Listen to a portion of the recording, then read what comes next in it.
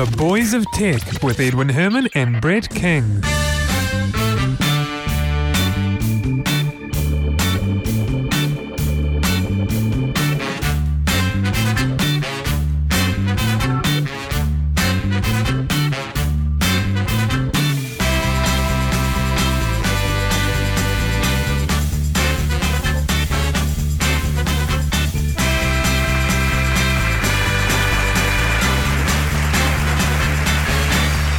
Hey everybody, thank you. Welcome along to episode number 39 of The Boys of Tech for Monday the 19th of October 2009.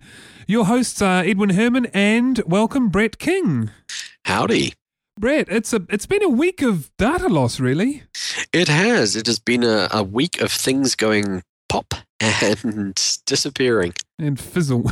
Yeah. Yes. Well, first up is the major one this week that everyone has been talking about, really, and that's the data loss associated with the Sidekick handheld devices. These are basically handheld devices that connect up via the T-Mobile network in the US, and basically all the data is held in the cloud by Microsoft. Yep. And that's what went bang and fizzle and disappeared, the data. Indeed. Massive data outage at, what do they call their cloud thing? Which Danger, is the Sidekicks? isn't it? Yeah, that's right. Microsoft Danger. Yeah, I think they bought a company called Danger and they just called it Microsoft Danger. Well, they were warned. There's the name. Indeed. I think there might be a little, something in the name. There's got to be something in that name. So a lot of people really annoyed. In fact, what was most annoying is that initially they said that it looks like our data loss is kind of irreversible. We can't get it back for you. And that was kind of hard to swallow as a user who's put all this data in the cloud. But later on, they did come back and say, well, actually, the good news is we think we've restored most, if not all, of our users' data. So it wasn't as bad as it initially sounded, but it was still an outage. A huge outage. Absolutely. Impacted, hundreds of thousands of users. And I think one of the most interesting parts about it was that it massively impacted on the sale of Sidekick units. Yeah, in fact, didn't T-Mobile stop selling them for a while, I think? Yeah. They didn't actually stop because they stopped selling them and the sales have not picked up. Well, I wonder why. Yeah, indeed. That is a heck of a loss of confidence in your device and the provider for your device. Absolutely. It's a huge PR headache for them. That's Massive for sure. PR headache, yeah. So, it actually sparked a lot of arguments over the net about the cloud, pro-cloud versus anti-cloud debates. And look, to be fair, some people are saying that, hey, it's not the cloud's fault. It's the management of the system behind it that failed, and that can happen anywhere. But that's always going to be the case, isn't it? It is, but I think their argument is that can happen at home. It can happen with stuff that's like a device that has data on it. If that device fails, well, it's the same situation. No, it's not. Because if your home system or your handheld, because it's all kept on your handheld or backed up on your home computer, if that goes, how many people does it affect? Yeah, I know, that's true. It only affects you, but... it affects you. One person, one thing, one affected party. With this, something which was supposed to be cloud, it's like the entire service disappears, and how many people are impacted? Far more. I tell you, I think the biggest thing... And it can be the same number of people involved. It might be one overzealous sysadmin with the incorrect commands, or one completely clueless administrator who's been given the wrong permissions, goes and pushes the wrong button, and something horrible happens to a large number of people's stuff. Well, it was very embarrassing because when the data loss was noticed, they thought, oh, well, we've got backups because we've been doing regular backups. So they go to the backups and find that the backups hadn't been working. They hadn't test restored. So that's the embarrassing thing. And I'll tell you, I think the biggest thing, though, as a user, at least, well, I can only speak for myself. If I was a user of this device and this happened to me, the biggest thing is lack of control. You can't take the device apart. You can't take it into a shop and say, here, rip out the memory stick or whatever it is in there. If the data was on there locally, you can't do that. You can't do anything. You're completely at the mercy of Microsoft and T-Mobile. Yep. You're completely at the mercy of somebody else. So that was a huge embarrassment for them. And as you said, I think it's cost them a lot in sales and future reputation. Yes. Yeah. And it has had a detrimental impact on the assumption of the cloud, and its stuff is safe in the cloud. Yeah, that's true. It has indeed. And, we've it seems to be an ongoing theme actually on this show, but every now and again we come back to this topic about, the cloud, the pros and cons of the cloud. And, as you said, that it certainly has damaged the reputation of the cloud as being the next big thing for everyone. So yeah, it's just not at that point. No, not yet, that's for sure. But I'll tell you what, this isn't the only data loss this week. The other big data loss was Apple, wasn't it? Oh, precisely. Doing something silly. How did that get past QA? Oh, you got to wonder. What QA? There isn't any more at Apple. They got rid of that division some years ago. That's what it seems like. So what's actually happened is that people have found that when they upgrade to Snow Leopard, if they first log in after the upgrade into the guest account and then out again, when they log back into their standard account, everything gets wiped from that account. Yeah, it's which is really bad. It's transposing the permissions of a guest account onto their actual accounts. So that's right, because the guest accounts are these accounts you can allow other people onto your computer and use. And what happens is when you log out of those, it deletes and resets everything, which is kind of what you want. It's actually a useful thing. Yeah, it's a very useful thing for a guest account, but not for your actual account. No, exactly. So look, I must have been quite lucky. I was going to say I must have been quite lucky not to have done that, but to be quite honest, I don't know why I would have logged into a guest account straight after the upgrade. But obviously people did, and it's not their fault. It's Apple's fault. Yep. And they've lost data, and it looks fairly permanent. Yeah. Unless they've had a time machine, something to have been using a backup service or something like that, then these people have lost their data permanently. So that's kind of embarrassing. Yes, a big embarrassment. So there you go, Apple, Microsoft, T-Mobile. Your data isn't safe. Well, your data's never safe. That is why backups. Yeah, it's certainly. Let's take a leaf not out of T-Mobile and Microsoft Danger's book and actually check your backup. Exactly. Well, you know what? I actually regularly check my backups, not because I want to, not as part of a diligence exercise, simply because every now and again I'll overwrite a file and think, oh man, that was a mistake, and I go and fetch it back to the previous version. So I end up testing it that way, and but you're right. Having backups is one thing. Being able to test and prove that they are actually working is another, and that's the one that Microsoft fell over with.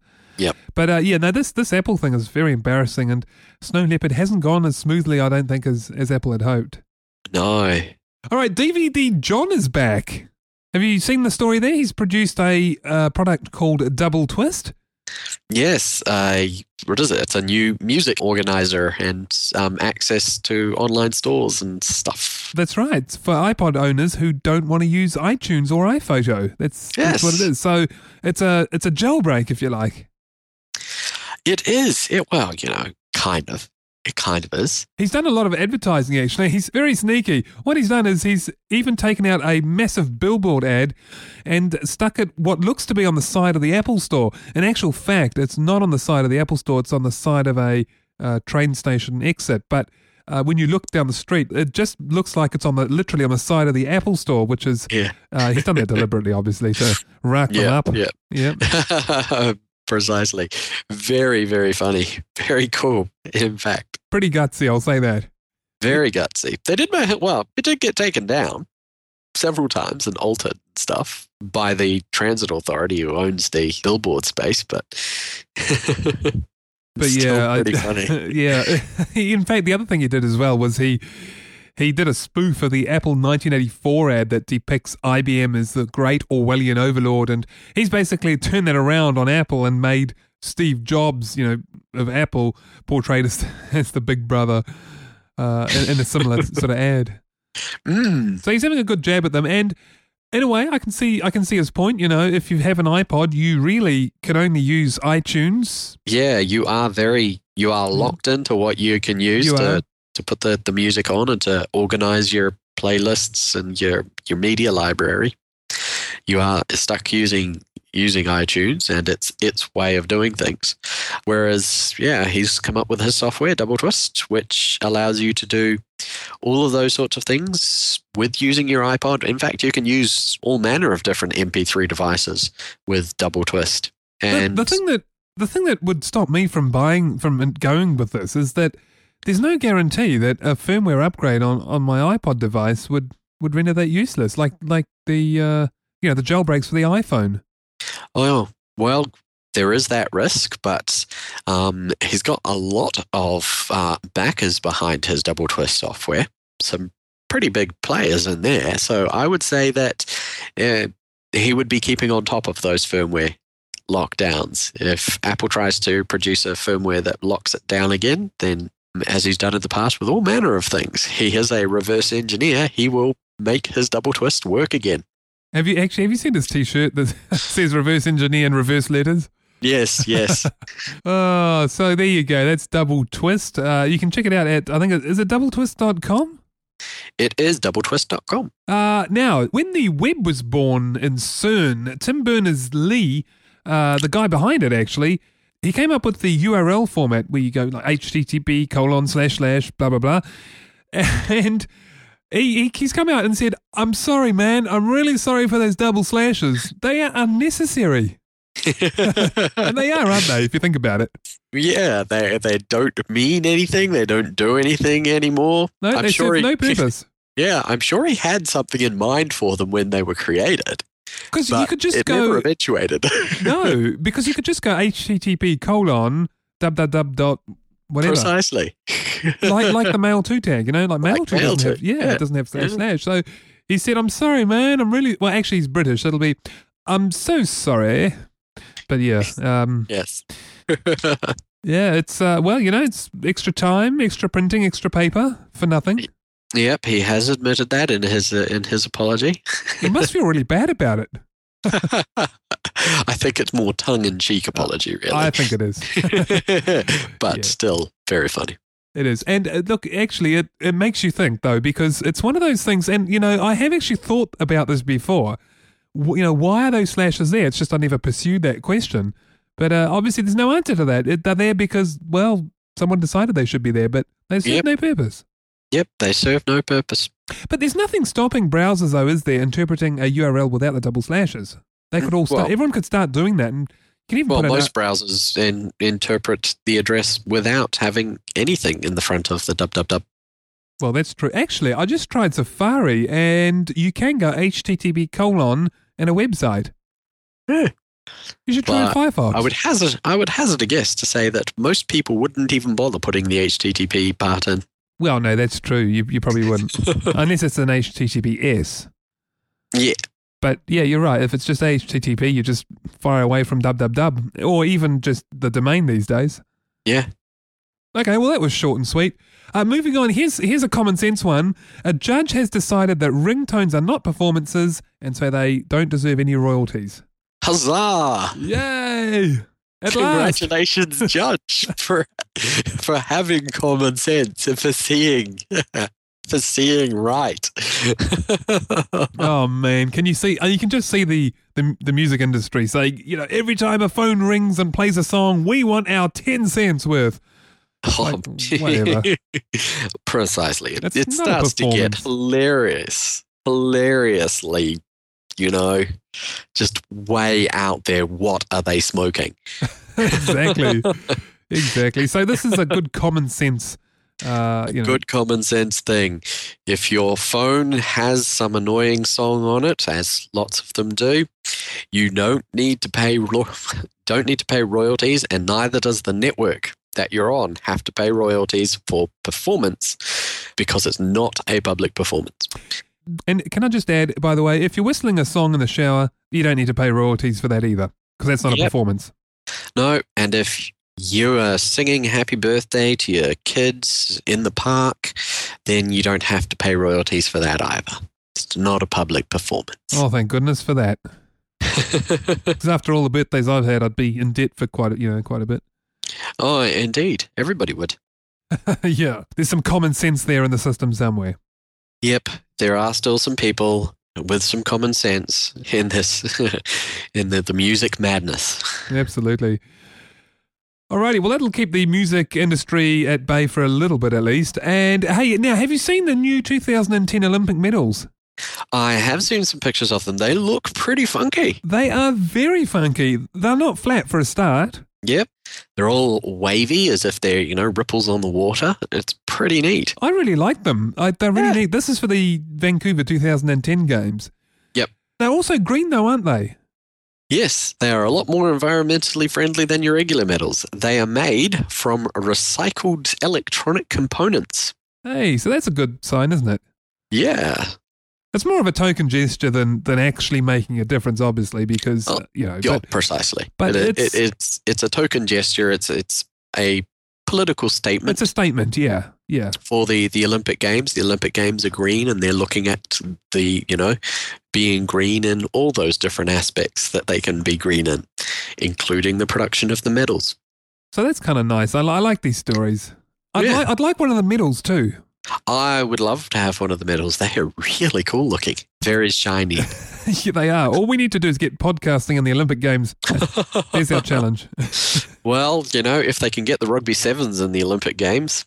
Yeah, well, you got to wonder, actually. There's some games that, to me, the team games don't really seem to be, I don't know why, but they just don't seem Olympic to me. To me, Olympics is either individual or pairs, or things like that. Yeah. Cycling teams of 4, I think it is. But, not like a field sport where you have it's always 10, been more 11, about that 15 individual achievement. Yeah, that's right. So I don't know why they include those, but anyway. I don't know. In 2012, you never know. There might be competitive podcasting or, competitive tiddlywinks. I wouldn't be surprised. All right, now, last story for this week. Someone's done a little comparison between Windows 7 and Snow Leopard, so we thought we'd give you the inside story. Just to cut to the chase, though, before we give you the details, it looks kind of even, Stevens. I mean, Windows wins out in certain areas, and Snow Leopard wins out in other areas. Yeah. So where does who does what better? Well, multitasking, shutdown time, boot time, and iTunes encoding is all better on a Mac. Yeah. Sometimes by just a hairline, but actually, interestingly though, the multimedia multitasking part is actually quite a bit ahead on the Mac. But when it comes to, this is interesting, when it comes to the Cinebench R10 benchmark for performance. For 3D performance. For 3D performance. Yeah, Windows 7 kind of beats it. But having said that, it's also by a hairline. Miles. No, it's a hairline. It's have a look at the scale. It's 5,777 versus 5,437. So the graph's a bit misleading the way it is. But that's miles. Miles? Miles. Miles and miles. What's that? It's less than 10%. But yeah, it's still ahead. So interestingly, for 3D performance, Windows 7 64-bit is U1. Well, it does look that way. But, the caveat for that is that the person who did these testings did test it all on a MacBook. Oh, really? Yes. The platform for testing it was a MacBook, so it is all hardware designed around supporting Mac OS X. So, but then what's designed for Windows? Nothing's designed for Windows, though, is it?